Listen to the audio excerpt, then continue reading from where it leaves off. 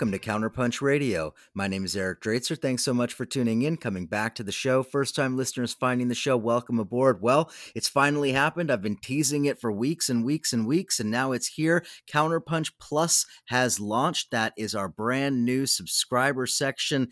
Everything that you used to get in the print magazine is now available in Counterpunch Plus, as well as additional content, including articles, including more content, interviews, others, potentially more podcasts from me in the future. Go to Counterpunch Plus right now. It is free and available to everybody for a limited time.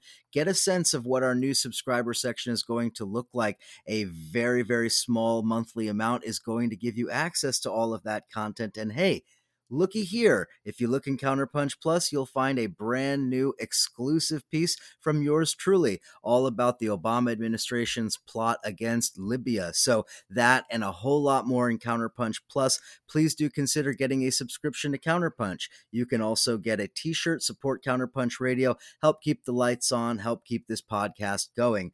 You can also support me on Patreon, patreon.com/Eric Draitser. A lot more content there and a lot more to tell you about today, including my guest on the line, somebody whose work I highly respect, who does so much in terms of bringing the perspectives that we really need to hear from. Maximilian Alvarez is with me today. Maximilian is an essayist. He's a contributor to many different publications. His work has been in The Baffler, The New Republic, The Nation, In These Times, many other publications. He's also a podcaster and the host of an excellent podcast that you must put into your rotation, Working People, the Working People podcast.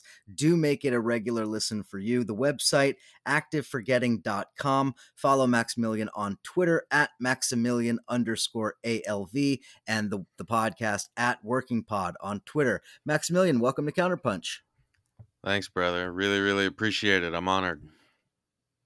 Thanks for coming on. Thanks for the work you've been doing. And I guess let's just jump right into our conversation here. Your show, your podcast, much of your work is centered around working people. It's the name of your podcast. It's the focus. Talk to me a little bit about Working People here in September 2020. We're now many months into a pandemic. Working people are, of course, on the cutting edge, on the front line of the pandemic. You've been talking to a bunch of them, Maximilian. What are they saying? What are the common threads you're hearing? Yeah, well, I mean, it's wild, man.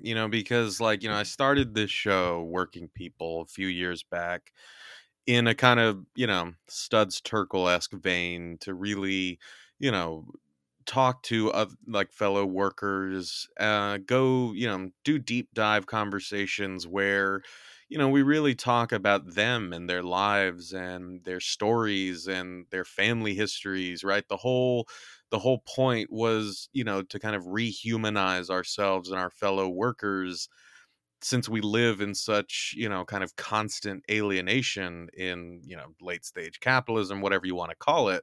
The fact of the matter is that, our basic humanity is the thing that, is most often forgotten or even forcibly erased from the ways that we interact with each other, from the ways that we get news about each other, and the ways that we commerce in this country, right? We treat people as commodities, as name tags, as job titles, as services to be bartered and sold, not as people with complex lives and wants and dreams and memories and families and all that stuff. And that's still very much the guiding aim of this show. But obviously that's taken that mission has kind of taken a new light in the age of COVID-19. Right now, I kind of feel more than perhaps I ever have, this sort of documentary impulse or need to kind of provide some sort of oral history of the present, so that if and when we have the chance to kind of look back at this moment, we can hear through the voices of the people who are actually living through this, how things have changed and how it has impacted them personally. And that's I guess the another point of this show is that no no two worker stories are alike, right? Everyone has their own story, and everyone's story deserves to be heard. And I think that as kind of we've gone further and further into this kind of brave new world of the pandemic, those stories have varied depending on the type of industry people are working in, type of work that they do, where in the country they live, what identity positions they occupy, right? And we even did a kind of big two-part episode earlier in the season, last season, season 3, where I actually kind of edited and compiled, I think, close to 6 hours of testimonies from workers, like in the midst of the kind of first wave of the pandemic. And that included, teachers, sex workers, bus drivers, manufacturers, unhoused folks, incarcerated folks, service industry workers, retail workers. Right? It was just I think, a really stunning collection, if I say so myself, of experiences and voices and stories. And I got to tell you, that was one of the hardest. I think that was one of the hardest episodes I've ever kind of had to put together, and I wasn't even in it, right? I wasn't interviewing anyone. I was really just offering the show as a platform, and people sent in their clips, and I edited them and put them up on the feed. But I think that if there's some, I would highly encourage folks to kind of check that out, just because workers can tell you better than I can, like what they're going through. But I think that, one of, if there are kind of takeaways, they're probably takeaways that your listeners are familiar with or experiencing themselves, right?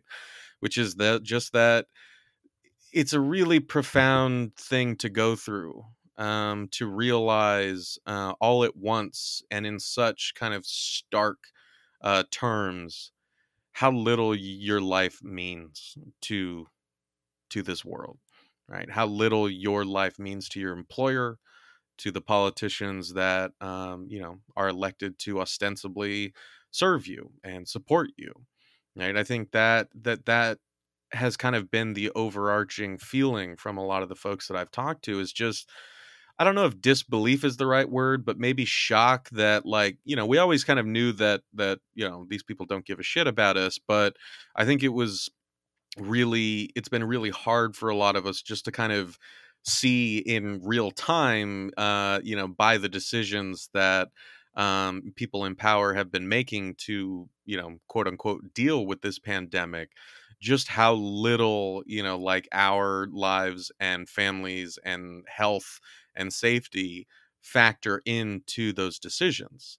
Right. And so I think that the stories that come through on the show, or, just in conversations that I have with folks off the show, right, is just there's a big kind of, I think, psychological and emotional toll that comes with, you know, realizing that you mean so little to this world in the eyes of the people in power.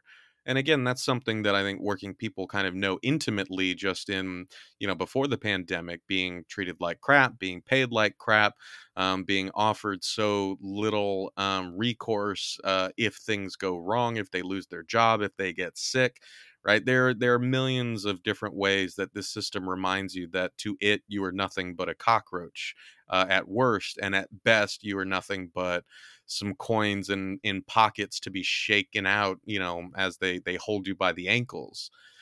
But again, I think that we are able to, before the pandemic, we were able to kind of just numb ourselves to that, and focus on the task at hand, focus on getting by, trying to squeeze whatever dignity and joy and respect that we could out of this hard scrabble life. But once the pandemic hit, I think it was a really high dose of inhumanity that people were experiencing. And I think that, we're going to be dealing with those effects for a long time, because it's not an easy thing to deal with. It's not an easy thing for anyone politically to kind of repair that sort of broken trust, that sort of lost hope, that sort of self, degradation that people feel when they start to believe that perhaps they are as worthless as the system tells them they are. And on the other side of that, I just really wanted to kind of highlight that sort of emotional and psychological aspect because I feel like it's perhaps a bit understudied or under acknowledged. But, on the other side, on the kind of more concrete side, we've seen just how little kind of care and attention and respect working people have gotten during this pandemic, based on, kind of the crappy plans that have been made to protect workers on the job, the just paltry sustenance that the government has provided to people who should have been able to stay home with their families, and not risk getting sick, especially in the early days of this pandemic when we could have potentially contained a lot of this, in the richest country in the world. We absolutely had the resources to kind of pay working people to stay home and not have to kind of put themselves in danger, and also not put the essential workers who did have to go out in more danger by exposing them to other people who have to go to work but shouldn't have to, but are going to work just because they still have to pay rent, which is absurd. Again, it's kind of like, where do I even start? But I think, really, to this is a long, winding way of answering your question, right? And this is by no means a new take, but I think that more than anything, this pandemic has shown the deep rot within our political economy, within our society, because the moment that those things got pressure tested by, like a world changing event like the pandemic, they buckled, right? They had nothing to provide for working people, and that's because the systems that are supposed to protect working people, the protocols and legal protections and everything that are supposed to protect working people, right? Those have been chipped away at and eroded over decades, and now there's nowhere to fall back on. There's just millions and millions of people falling, and there's no net to catch them. And that's kind of where we are right now. Like, just to make one more point about this, like, I think another thing I really want people to understand, right, is like there's obviously a very big disparity when it comes to you know how people are faring in this. Like, obviously, people in professions that have been able to move to remote operations have been significantly less impacted, at least financially, than workers in industries that can't be done remotely, right? And that's not to say that people who are working remotely aren't also kind of dealing with a lot of other major challenges, some of which I know you know very intimately, right? Like trying to kind of deal with kids, trying to do your work during the day. I mean, like, there's a lot, that people everywhere are dealing with. But, for so many folks whose jobs can't go remote, for so many folks, who don't have, like, even the opportunity of seeking unemployment, whether they be sex workers or undocumented workers, or workers, like, who fall through any number of legal loopholes, of it, of which our system is absolutely riddled. Um, there is a massive and quiet death going on, right? I know, like, anywhere you are where you're listening to this, if it's not you yourself, you are surrounded by people who are in deep pain and deep trouble and who don't know what they're going to do, right? People who are on, the phone with their city governments on hold for 8 hours only to be hung up on, at the end of it. People who have nowhere to turn, right? And people who have realized that they're just, at best a statistic to this system. And for as much as the system is concerned, their only recourse is to go away, is to die, or is to be pushed out of their apartments and dealt with by, the police. Right? There's just so much suffering going on, and that suffering, I feel, has been actively quieted over these past months, so that we can maintain some sort of fiction of normalcy, and that fiction directly appeals to people who are able to kind of weather this storm at the expense of so many who aren't. There's something to be said for the pandemic really removing the mask that has been on American capitalism for so long. And in one sense, as you noted in your comments there, that it has revealed this political rot that we've all known is there, but has sort of exposed it to the world in all its putrid form. At the same time, we can kind of say, well, this has revealed this political rot that, that we all knew was there. But it's also a reflection of the brutal capitalism that really is the bedrock of what it means to be American and what it means to be in America. There is this sort of barbaric, sort of stripped down version of capitalism, I think, that we're beginning to see here, a kind of capitalism that we really haven't seen for several generations, as we've seen, after the Depression and all of the programs that were put in place and so forth. This sort of unvarnished American capitalism, I think that is something that's worthy of discussion. I think you're absolutely right. And this is kind of what I mean when I say that there's kind of like an official narrative about what's going on, and then there's just, underneath that there's just an endless well of suffering and doubt and need that we are not attending to, right? And it comes through in the ways that we talk about, how we're going to make it through this and what the world is going to look like after this pandemic, right? Because if you Google, right, like the future of work or work after COVID, most of the top articles that you're going to get on, Google's search algorithm are from places like McKinsey, are from, primarily right-wing think tanks or business friendly think tanks that are all focused on like how, businesses can adjust to a largely remote workforce, right? And they're talking about kind of the opportunities that can come with not having the overhead of an office building, relocating employees, yada yada yada. But again, that's kind of like one narrative about how quote unquote business can continue after this.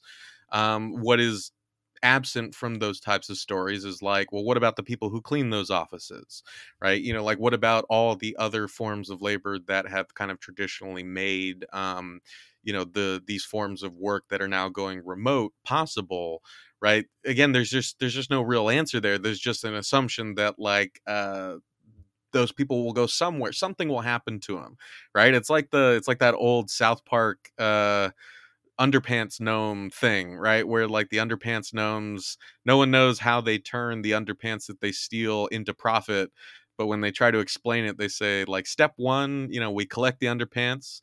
Step 2, there's a big question mark. And then step 3 is profit, right? It's like I mean, like it's so ridiculous, but like that is more or less the way that we are kind of approaching this kind of monumental catastrophe that's been laid at our feet, right? Is just where are all these people going to go? What are they going to do? How are they going to live?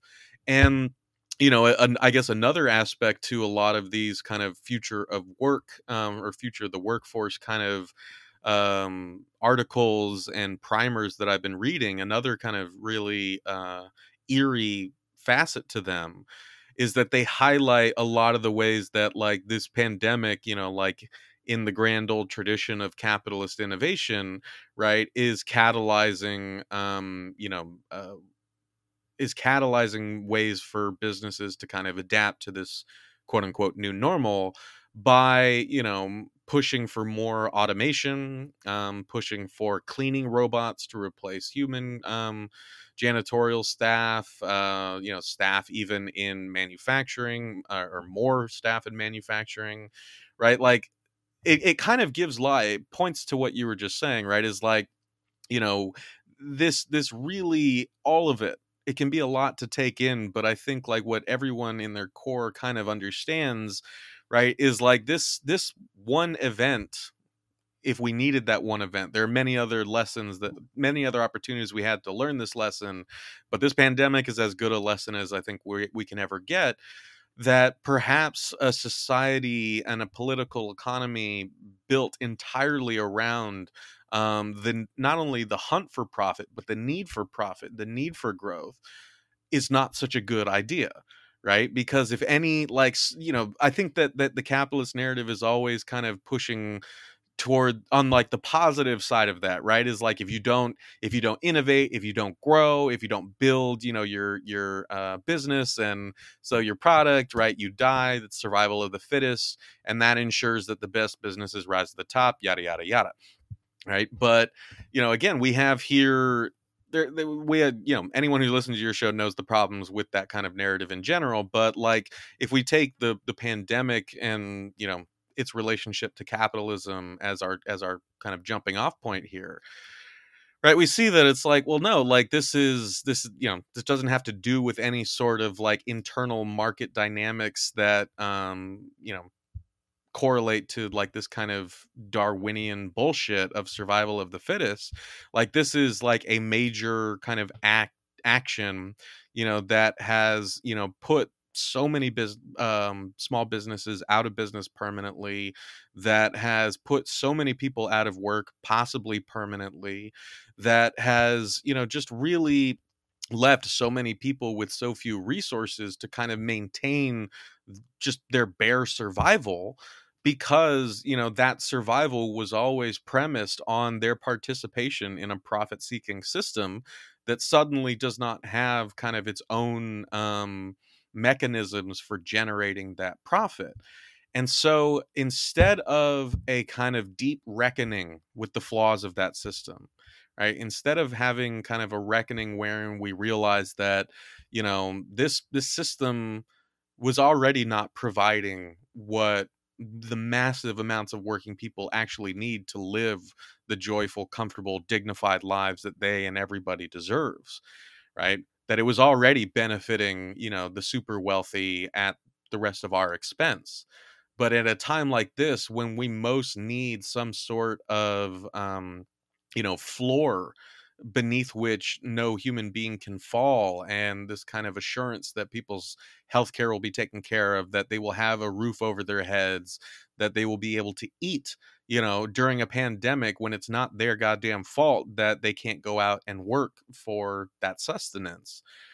There's instead of doing that, instead of having that reckoning, we are still trying to force our way through to find ways to kind of keep those profits going, right? And one of the ways that we're apparently planning to do that is to just kind of continue the trend that we've been on for a long time, which is to get rid of the humans, right?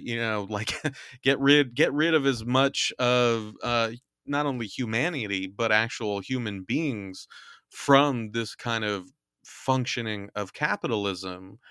um and I think that's, that really speaks to, kind of just like how murderous and dystopian this entire system is. Because I think that, in the grand tradition of like organized labor, right, this poses a really significant question for all of us, right? Because the labor movement, right, has kind of always been premised on this idea that the bosses need us more than we need them, right? And that together, we have strength in numbers. We have it within our power to bring this system to a halt. As Big Bill Haywood said, all we have to do is put our hands in our pockets and this system comes to a screeching halt. And capitalism has learned from those past, instances where workers made that clear, right? Capitalism, is works to perpetuate itself at any cost, at any human cost. And so, one of the reasons that, I guess especially fearful about this moment, right, is that, um I am very, very hopeful, when I look at kind of the worker actions that have taken place throughout the pandemic. And I'm very hopeful about the fact that workers have been realizing that, if the government is not going to help us, if our, employers are not going to help us, we need to be the ones to look out for each other. And we need, to band together. And I think interest in and approval of unions is at an all-time high. But at the same time, there are more and more areas of this economy in which, the powers that be are realizing that they don't need us, right? Or that they're going to try to get by without us, because it's not just our productive labor that they're depending on, right? They have found ways to monetize our very lives, our healthcare, right? Our debt, right? They have financialized like every aspect of our daily lives, whether it's our houses, right? Whether it's the power grid, like everything that human beings need to live has been swept up in this kind of vampiric hunt to profitize everything for a small number of people, instead of, just providing the kind of necessities that human beings need to live on this planet. And so, you know by by all measures, the direction that we're heading in is one in which, like our productive labor has perhaps been replaced, or is perhaps being replaced by, whatever sorts of capital can be squeezed from us, and then we could be tossed aside like empty husks. And I think that's kind of what we're seeing now, right? The plan for a great economic regeneration, or a plan to weather this storm, is a plan, at least all the plans that I've seen, that relies on a lot of dead bodies, right? Or a lot of misplaced people without any plan whatsoever for providing for them. Right? That's not a system that we can abide. And all of those bodies, they would be victims in what I would call a class war. The class war really has been brought to a culmination here, I think, with the pandemic. This is a class war that we have seen being played out over decades. The entire neoliberal period that we refer to since the 1970s is really one of an extended class war, war against organized labor, war against the working class, diminution of wages, stagnation, etc. All of those trends that we all know and have understood for a long time. And it seems that we've now kind of reached a sort of point of culmination, or really maybe the purest distillation of neoliberal class war here in the COVID era. So we see, under these conditions of pandemic, this gap between rich and poor really becoming an ever growing chasm. And we see this everywhere. We see it with education, right? Those with means, those who are affluent, have one kind of education now, those who don't have another kind. We see that with service workers versus office workers. We see it with homeowners versus renters. The dividing lines of our economic and social life are becoming ever more stark. So I just want to get your comment on that before we head into a break, on the kind of class war that we're witnessing now and the intensity with which it's being waged. Yeah, man, that's a great question. It's a big one.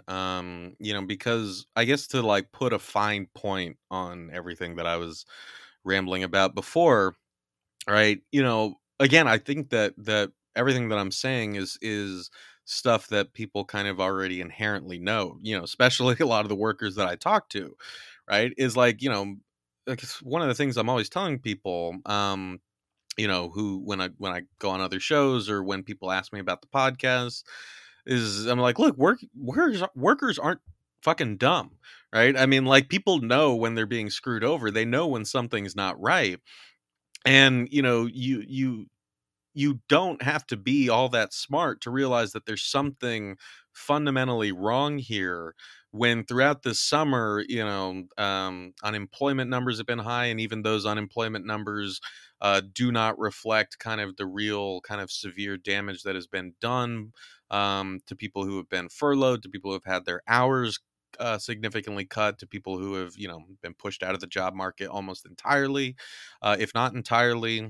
Right, the picture is very very bleak, but at the same time, like, what have we been hearing, not only through the pandemic, but even this time last year, we were talking about how great the quote unquote economy was, right? Because of what the stock market looked like, right? And so I think this is kind of what I mean when I say that capital has found ways to perpetuate itself and to grow that kind of voracious hunt for profits at all of our expense, even like while the rest of us, or because the rest of us are living in so much misery, right? Where people ask me all the time, they're like, where the hell's that money coming from?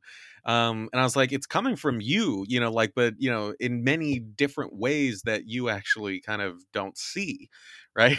Because we've gotten so used to whether it's using credit cards, like whether it's, the ways that we finance our houses and cars and college education or what have you, right? There's so many ways that our souls are, more or less forcibly sold off to this kind of, you know, this kind of great gambling hall in the sky where Wall Street douchebags are kind of trading these financial instruments and kind of preying upon all the kind of functions and commercial and otherwise that we kind of live with in our day-to-day lives, and just suck all the nutrients out of that, um and leave less and less for us, right? The state of this, the scale of this class war, as you said, like, is total, I guess, is how I would put it, right? This is a totalizing war that spans the globe. It is a totalizing war that is coming at the expense of the planet that we all share. As you and I are recording this, my home state is burning.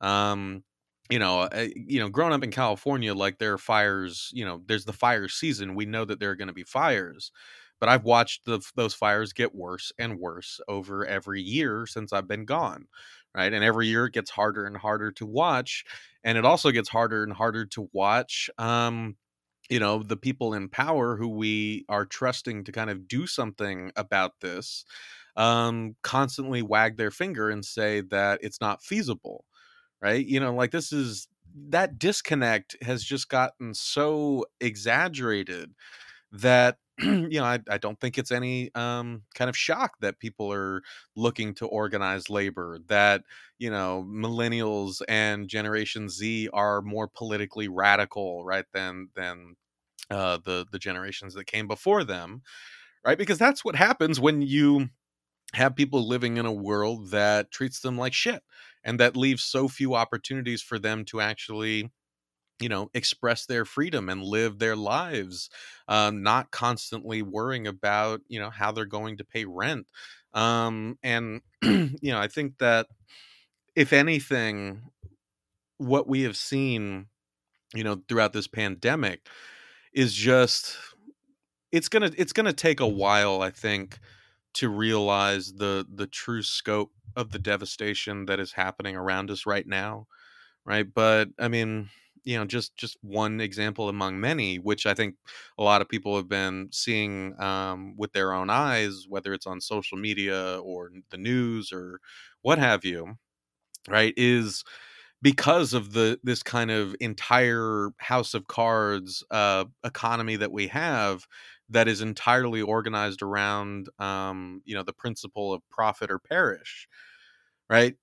Once the pandemic hit, and once it was clear that the government was not going to kind of step in and provide the kind of aid that people needed, or if it was only going to do it very selectively, What we have seen in the process, or what the outcome has just been a truly monumental loss in small businesses, and a truly monumental gain for the corporations that already like had a tremendous amount of power, right? You know, the Amazon is the most, you know, kind of pointed to example, but it's a good example, right? Because it shows how just like, you know, all of that, like I said, it's like all of that, all of those nutrients, all everything that we kind of need to live the way that we used to, right? All of that has been monetized in some way. All of that has been like sucked out of us, and sucked upwards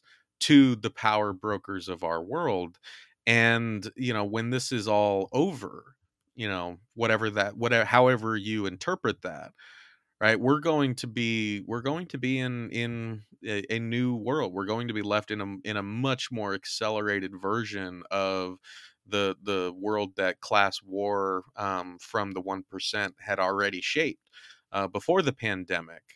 And it's going to be it's going to be bleak, man. And like I said, like, you know, if there is a source of hope, I think it is that historically, right? Not just in the United States, but all around the world, right? If you have this many people, who are this disaffected, who are this downtrodden, who are this despised by the people who are supposed to be protecting them or taking care of them or ensuring that society is organized in a way that respects, you know, that they are human beings who deserve to live, something's going to happen, right? People will bend, but they will not break entirely. People will fight back.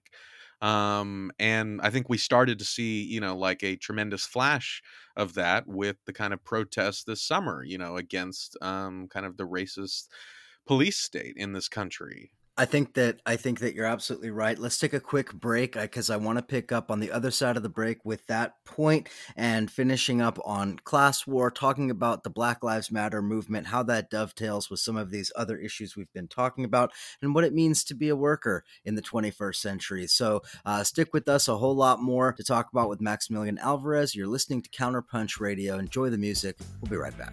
Life is a debt that must someday be paid. Born when we were born, left us helpless and self-obsessed. Last night on earth, well, don't pick up that pen. We're so ill-equipped to deal with all the pressure, risk, and stress that can't hurt you now. It doesn't matter what they say, you can still feel anger across the grave, but it was fun anyway. It was her job to see through all that shit. She did it by herself in some tough places, but the system is sick.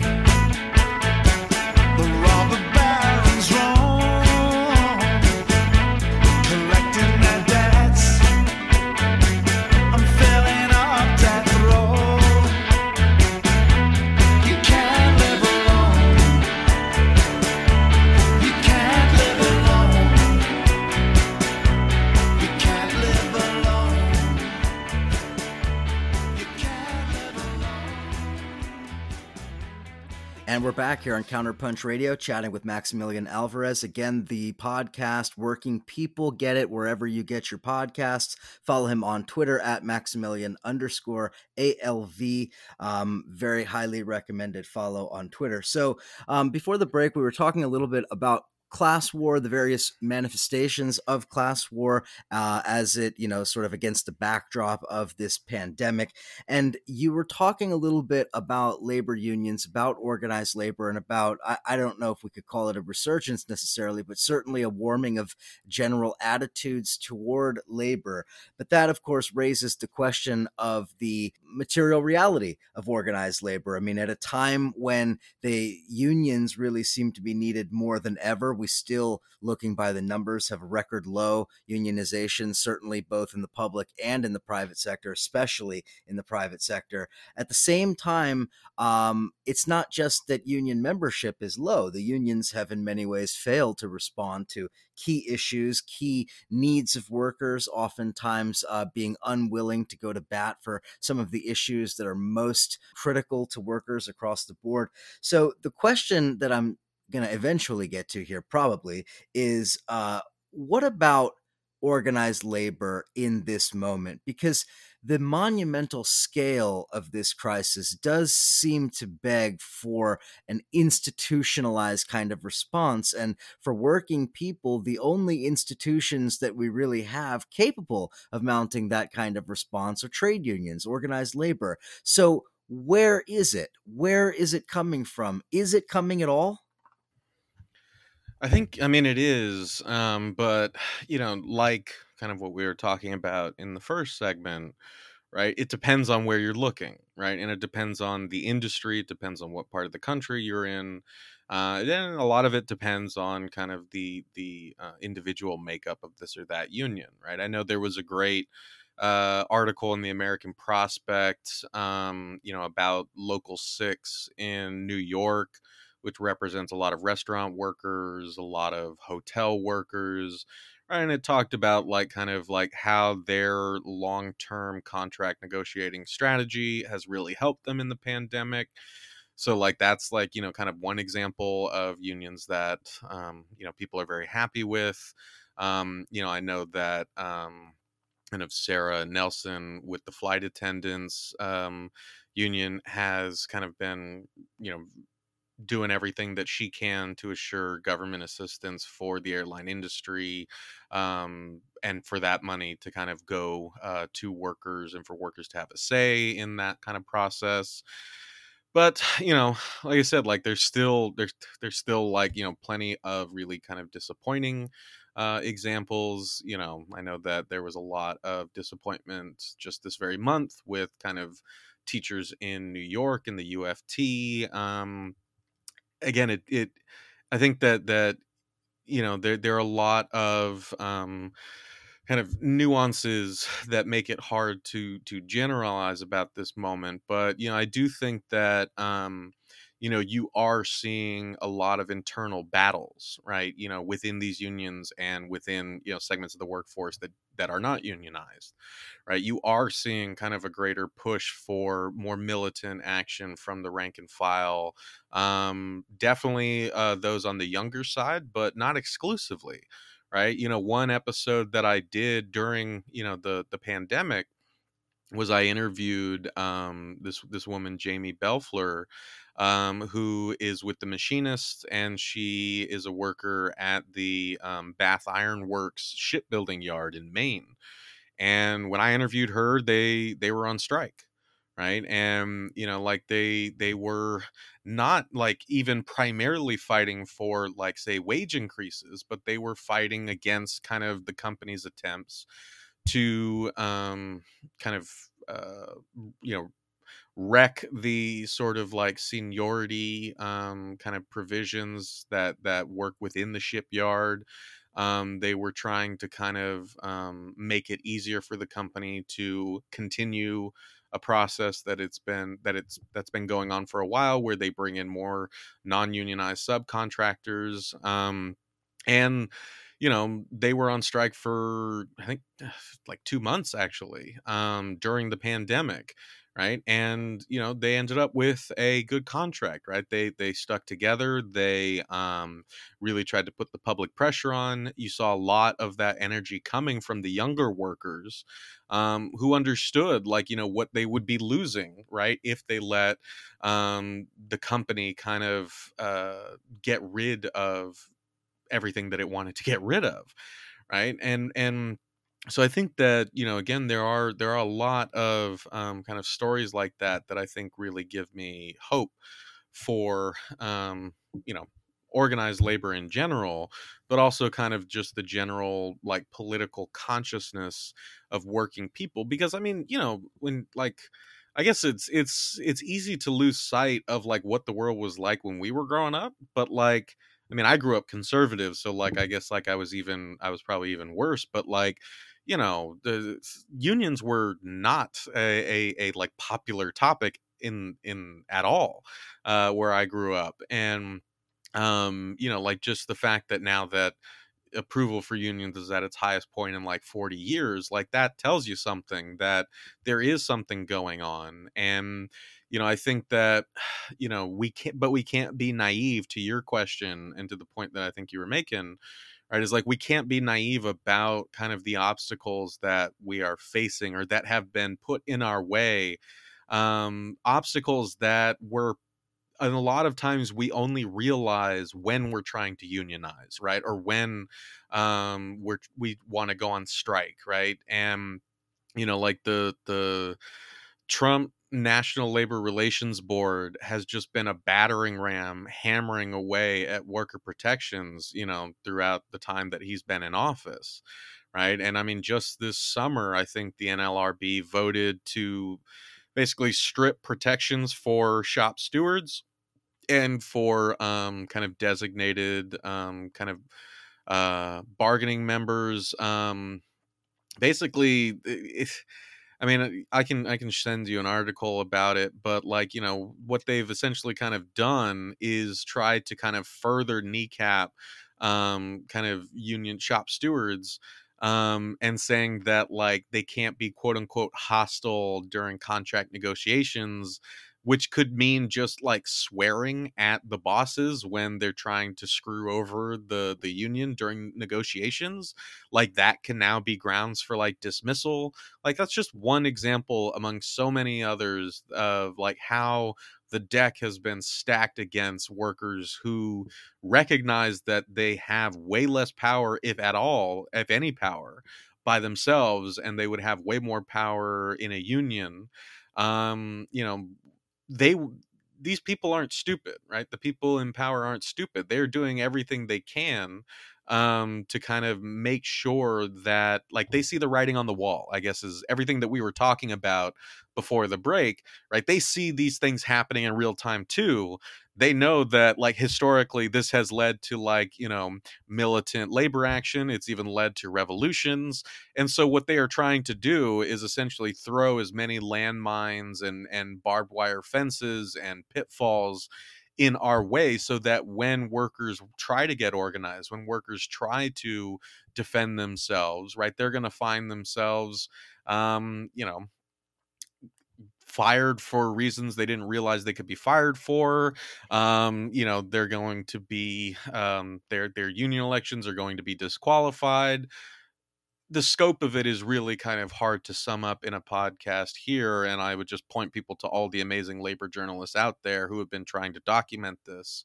And we share a lot of their work on working people. But yeah, I mean, it speaks to, like I was saying before, there is a lot of hope, I think, in the kind of raised political consciousness, the raised kind of demand for action that we've been seeing, especially this summer, especially from, the rank and file. And like there's an uphill battle to fight, both within kind of union structures that need to be refashioned or that need to be populated with new blood, right? But also and especially in the broader kind of legal and political landscape that working people are, we're fighting with one hand tied behind our back against the corporations who are paying the lawmakers to stack the deck in their favor. When speaking about working class and working people in the United States, there is oftentimes, I think, implicit or maybe even an explicit sort of bias or element of white supremacy involved in the way that we think about what it means to be a worker, what it means to be working class. I mean, I think that there is this sort of stereotype, the image in the mind's eye, as Walter Lippmann would have said, of the worker as being a white man in the Midwest, and the fact of the matter is that's not what the working class looks like on the grand scale in terms of its majority. The majority of the working class is not white. unite the majority of the working class certainly doesn't fit into that preconceived notion, and it certainly doesn't fit into the narratives that were spun around Donald Trump's support in 2016. And the reason I bring up all of this is to point out that when we're talking about unions and talking about labor, it can't be and shouldn't be divorced from the social issues that are really, at the forefront today.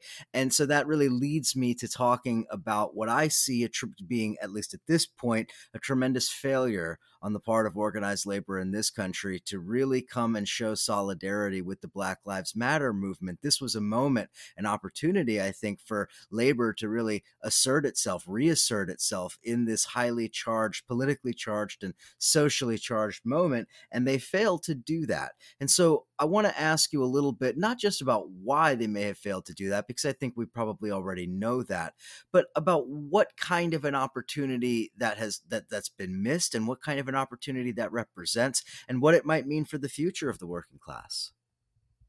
So I think this is a really great question, and I guess I would point listeners to the kind of season finale that we ended this past season of Working People on, which is a really really great episode, an all timer of an episode where I spoke with Kim Kelly and Halima Alaude of No Cop Unions, the kind of group within the AFL-CIO that is pushing for the union, to the AFL-CIO to get cop unions out of their federation, and Julia Wallace of SEIU. No, SEIU dropped the cops, right? Another kind of rank and file group within the SEIU that is pushing for similar things. And I think that they laid out in far more eloquent terms than I could, like why they are so adamant, why they and their rank and file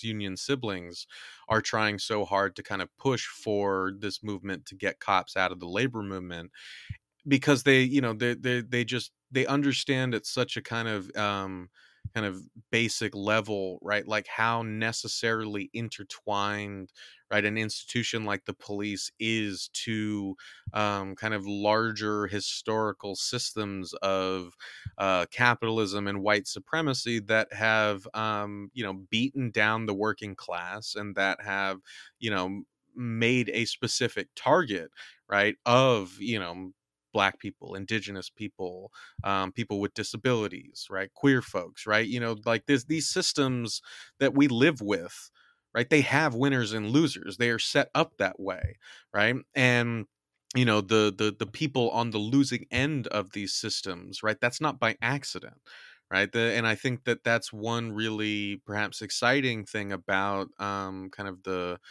energy within the labor movement right now, right, is that you are seeing a lot of folks who are making kind of a very concerted push, right, a very public push to tie the cause of organized labor to kind of these larger social issues, right? And that's not something that just exists within the pandemic, right? There are kind of great instances in the past decade of unions like the Chicago Teachers Union, the United Teachers of Los Angeles, who went on strike 2 years ago, who were incorporating kind of this tactic of bargaining for the common good.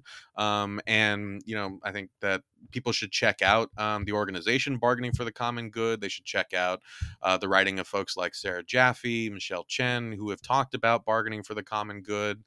But essentially what those unions were doing was they were using the power of organized labor to push for social change, right, social, political, and economic change. And they were demonstrating very clearly how those issues were connected, right? Because I think part of my answer to your question is that there are a lot of reasons why unions, and the labor movement has gone the way that it has, right? A lot of ways that from the outside, the labor movement has just been bashed, continuously stripped of its power, we can go all the way back to Reagan and the Petco strike. We can go even farther back than that. There are also plenty of internal reasons, right? And structural reasons that explain, at least in part, how kind of unions essentially mimic the sort of like top down corporate hierarchical systems of the businesses that, like they were supposed to be bargaining with. And you ended up with kind of upper level officials who had lost their connection to the rank and file, or who had lost their allegiance to the rank and file.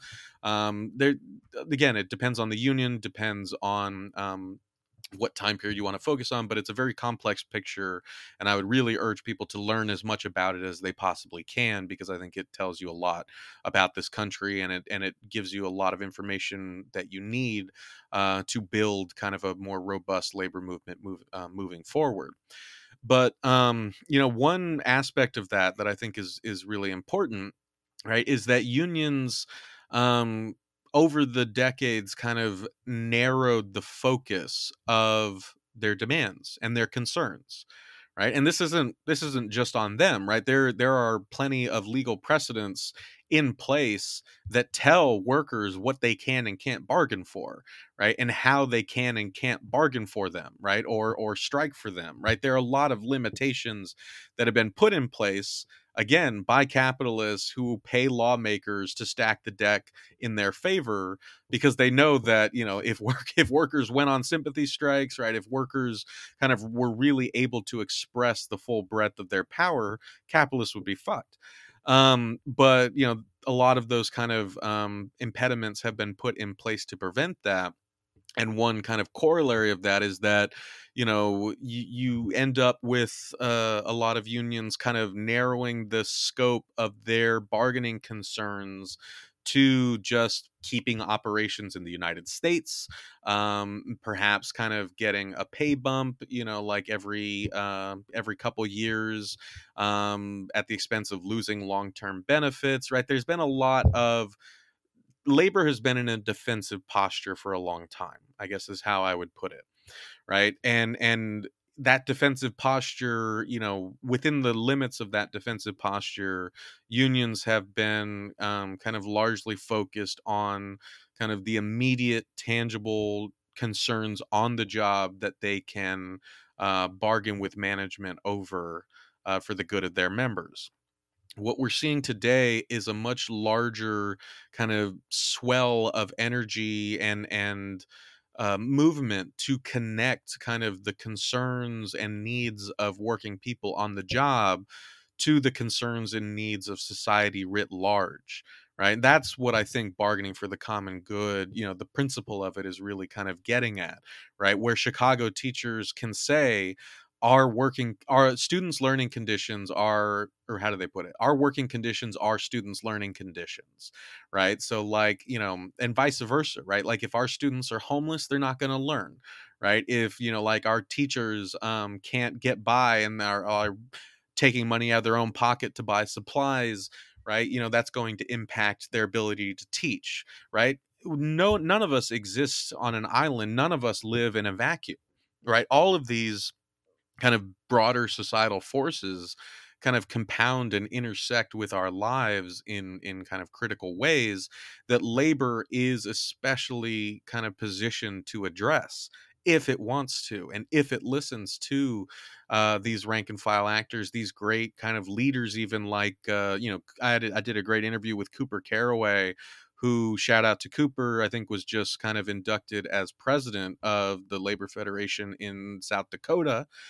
Cooper is a great example of, like a young, labor leader who is really trying to kind of stir the rank and file and push the labor movement in a new direction that understands the intertwined nature of labor and capitalism and white supremacy and patriarchy and all that stuff, right? And so I think that again, there have been a lot of impediments that have been put in our way to do this type of valuable work. But I think the fact that people are finding creative ways to do it anyway and to raise the issues in the public light, I think is really giving people kind of a new way of understanding what organized labor is, and what it can be.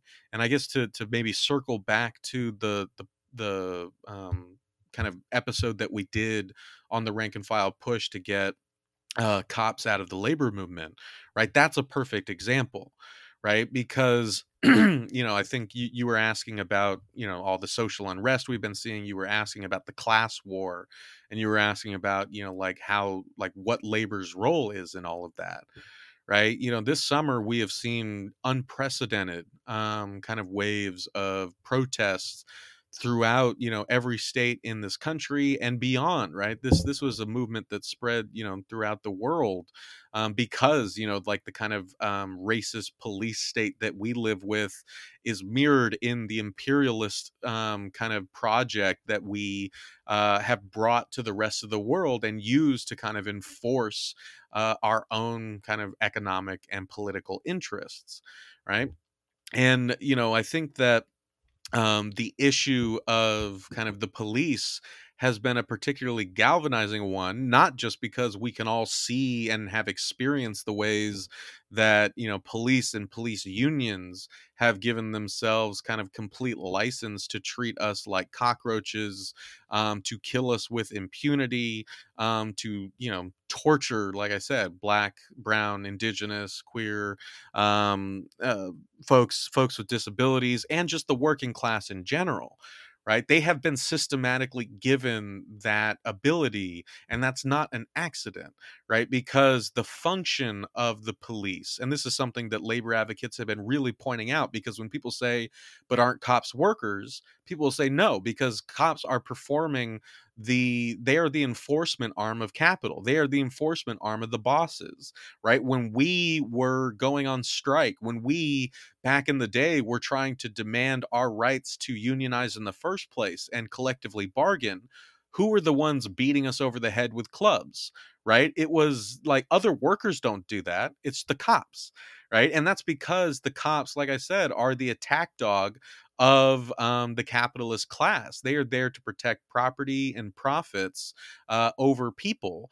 And it's not an accident that as the kind of social safety net, and as kind of like all the other necessary functions for like a healthy society have been desiccated and stripped away by the people in power, what we've replaced that with, what we've replaced kind of any semblance of a social welfare system, right? Any semblance of a public healthcare system, we have replaced that with police. And what the police do is they don't solve the problem. They just they take it out of sight, right? They go to areas that are in great economic need, and they over police people so that they can shuttle them, primarily black and brown people, into prisons, so that the rest of us just don't see how massively sick this kind of societal arrangement is, right? That is the function of this entire kind of carceral state. I think I made the point on when I went on another show earlier in the summer, that I said, Karl Marx kind of famously said that religion was the opiate of the masses. But I've been really wondering, like, how much you could say that police are the opiate of society, right? Because what our politicians use police forces for, right, is to essentially numb the open festering wounds of our political economy has created, right? The poverty, the desperation, right? The kind of institutional and systemic kind of racism and other forms of discrimination and dehumanization, right? We treat that pain not by kind of providing communities with the sort of economic opportunities and basic kind of healthcare and social services that they need to live kind of the comfortable, dignified lives that every human being deserves. But instead, we've sent, again, this opiate force of the police to either kill the products of that social desiccation, or to suppress it, arrest it, and shuttle it into prisons where it can be forgotten. Right? That is how, like, the police have functioned as a form of pain management, right, in this kind of deeply broken system. And again, organized labor is really, people within the labor movement are really kind of making the case that we need to get cops out of the labor movement, because this function that they serve and the people that they are serving while doing it, right, is anathema to what organized labor is all about. My final question to you, and it really has to do with this phrase that we hear over and over again nowadays, that we're living through unprecedented times. Boy, the times are unprecedented. Have you seen how lacking in precedent these times are? Man, I miss the Well, precedented times. those precedented times are a bygone era. But now that we live in these unprecedented times, we have to ask ourselves whether the terminology that we use is still appropriate, whether our understanding of what these things mean, to not to get too Bart about it, the signs and the signifiers and what these things actually represent in 2020. And, this is a long winded way of getting to my real question here for you. And it's the final question for you. What does it mean to be working class in this era? What does it mean to be a worker in this sort of neoliberal hellscape that we now inhabit? Is the understanding of a worker that we have had traditionally, is that still relevant and applicable today? Or do we need to redefine what worker and working class means? So I think this is a great question, and probably one that we could do, a whole episode in itself on, right? And it is one that kind of I've wrestled with throughout the show, right? Because I remember even back in season 1 of Working People, right? I made a very conscious decision not to define what the working class was, right? Or what I thought the working class was. What I wanted to happen was for that kind of category, that I wanted that word, that term, sorry, the term working class, to gain its meaning through the stories that people were hearing on the podcast, right? Through the stories of working people themselves, right? Because I think that you're right, like there's just so many ways that we have been kind of like historically encouraged or conditioned to think of the working class in very limited terms. And I think, especially in the United States, we should be very self-critical about that, because we need to recognize that the ruling classes have had a continual interest, right, in kind of distorting our understanding of who the working class was, right, or is, right. The entire kind of dream of the American dream, as it were, right, depends on this kind of belief that you can lift yourself out of kind of the disaffected and disempowered classes, right. And that is baked into kind of our history and our society and our culture over centuries, right? This desire to not be associated with the working class, right? This desire to always see ourselves, I think, as the perhaps apocryphal quote that's normally attributed to, I think, Steinbeck, right, is that Americans only, they don't see themselves as working class. They only see themselves as temporarily embarrassed millionaires, right? Again, I don't think that is the source of the quote, but I think that it does speak to something that people kind of inherently recognize, right? Which is that for the longest time, especially, like I said, especially like in a big chunk of our lifetimes, right? There's been a huge stigma of kind of being associated with the working class, right? And that's the terms for that, the terms defining that, are very opaque, right?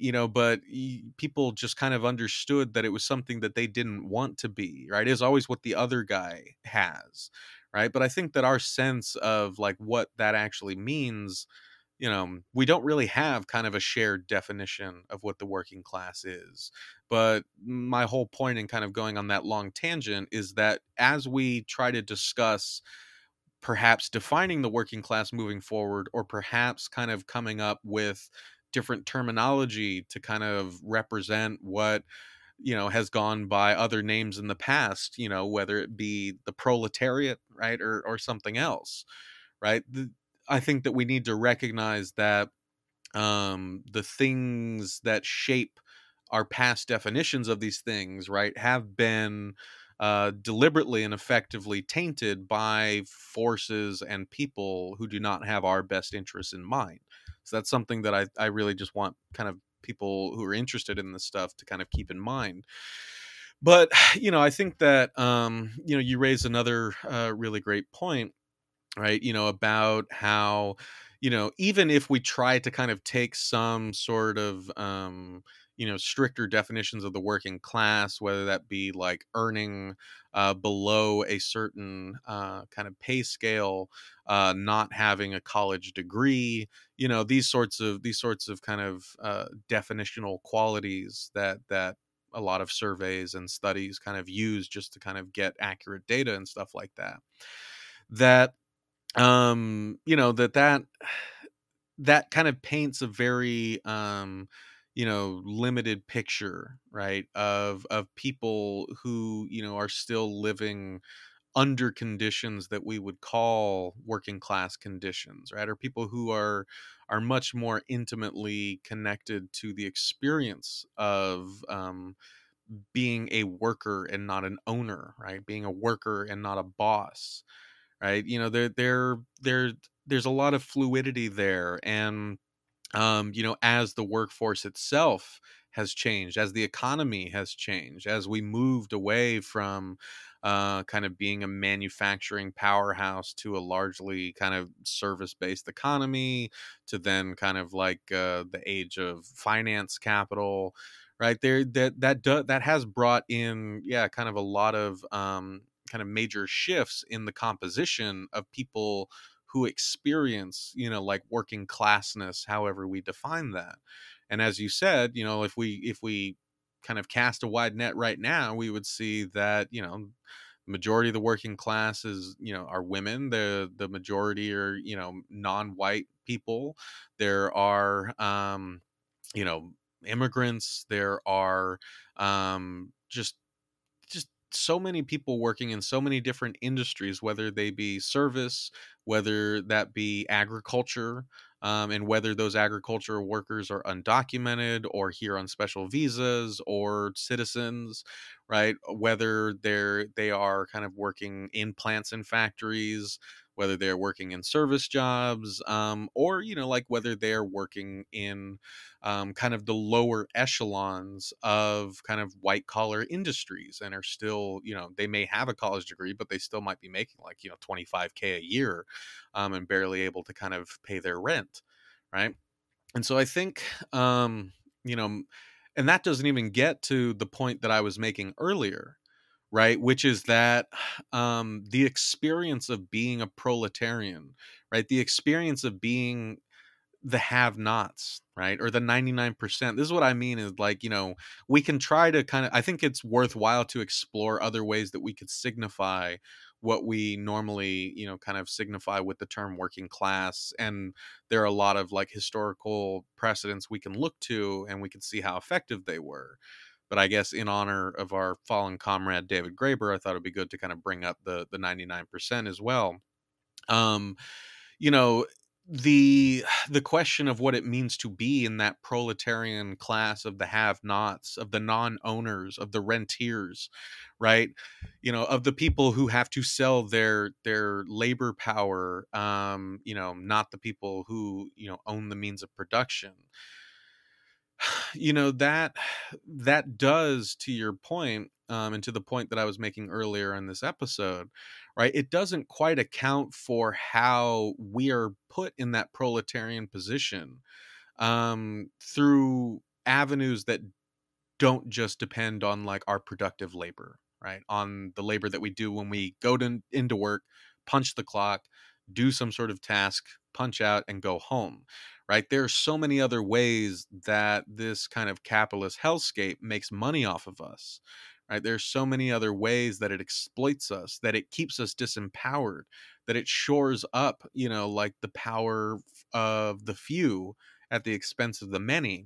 And that too is a component in what it means to be in this class, right? What it means to be in the non-bourgeoisie, right? I think there are obviously different levels, within those populations, within cities, within towns, and different parts of the country, right? There are people who are maybe making 40K a year. There are people who are making less than 20K a year, right?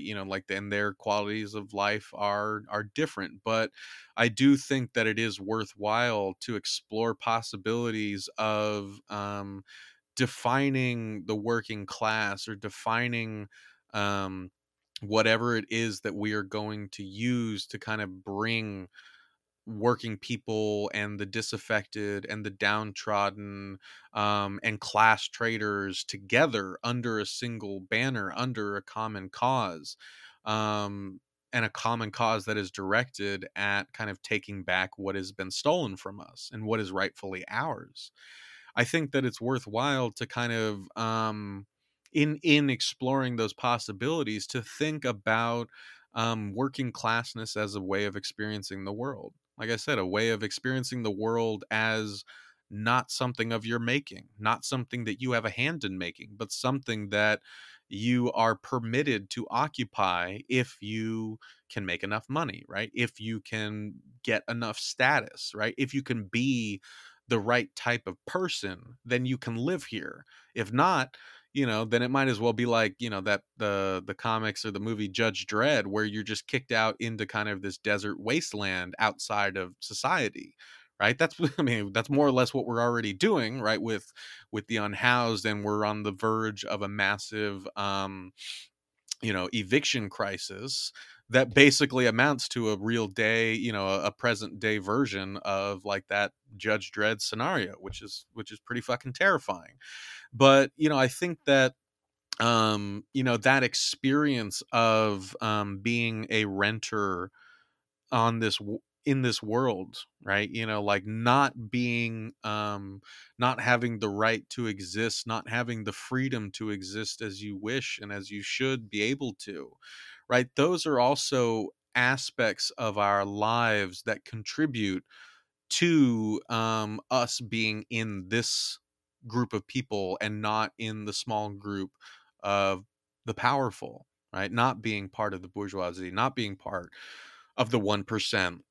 And that doesn't just, that doesn't all come down to what type of job we do and how much we make, right? It also comes down to, like whether or not we can afford our health care, right? Whether or not we live in an area where the water is drinkable, right? I mean, again, there's so many other aspects of our lives that compound that sense of, for lack of a better term, like working classness or proletarianness, that we need to speak to. And I hope that working people, at least my show, at least contribute something to that effort, because that's really the guiding aim of it, as I said back in the beginning of this conversation, right? Is that I really try to show the humanity of us and our fellow workers, right? I really tried to kind of, give people space to talk about their lives and to remind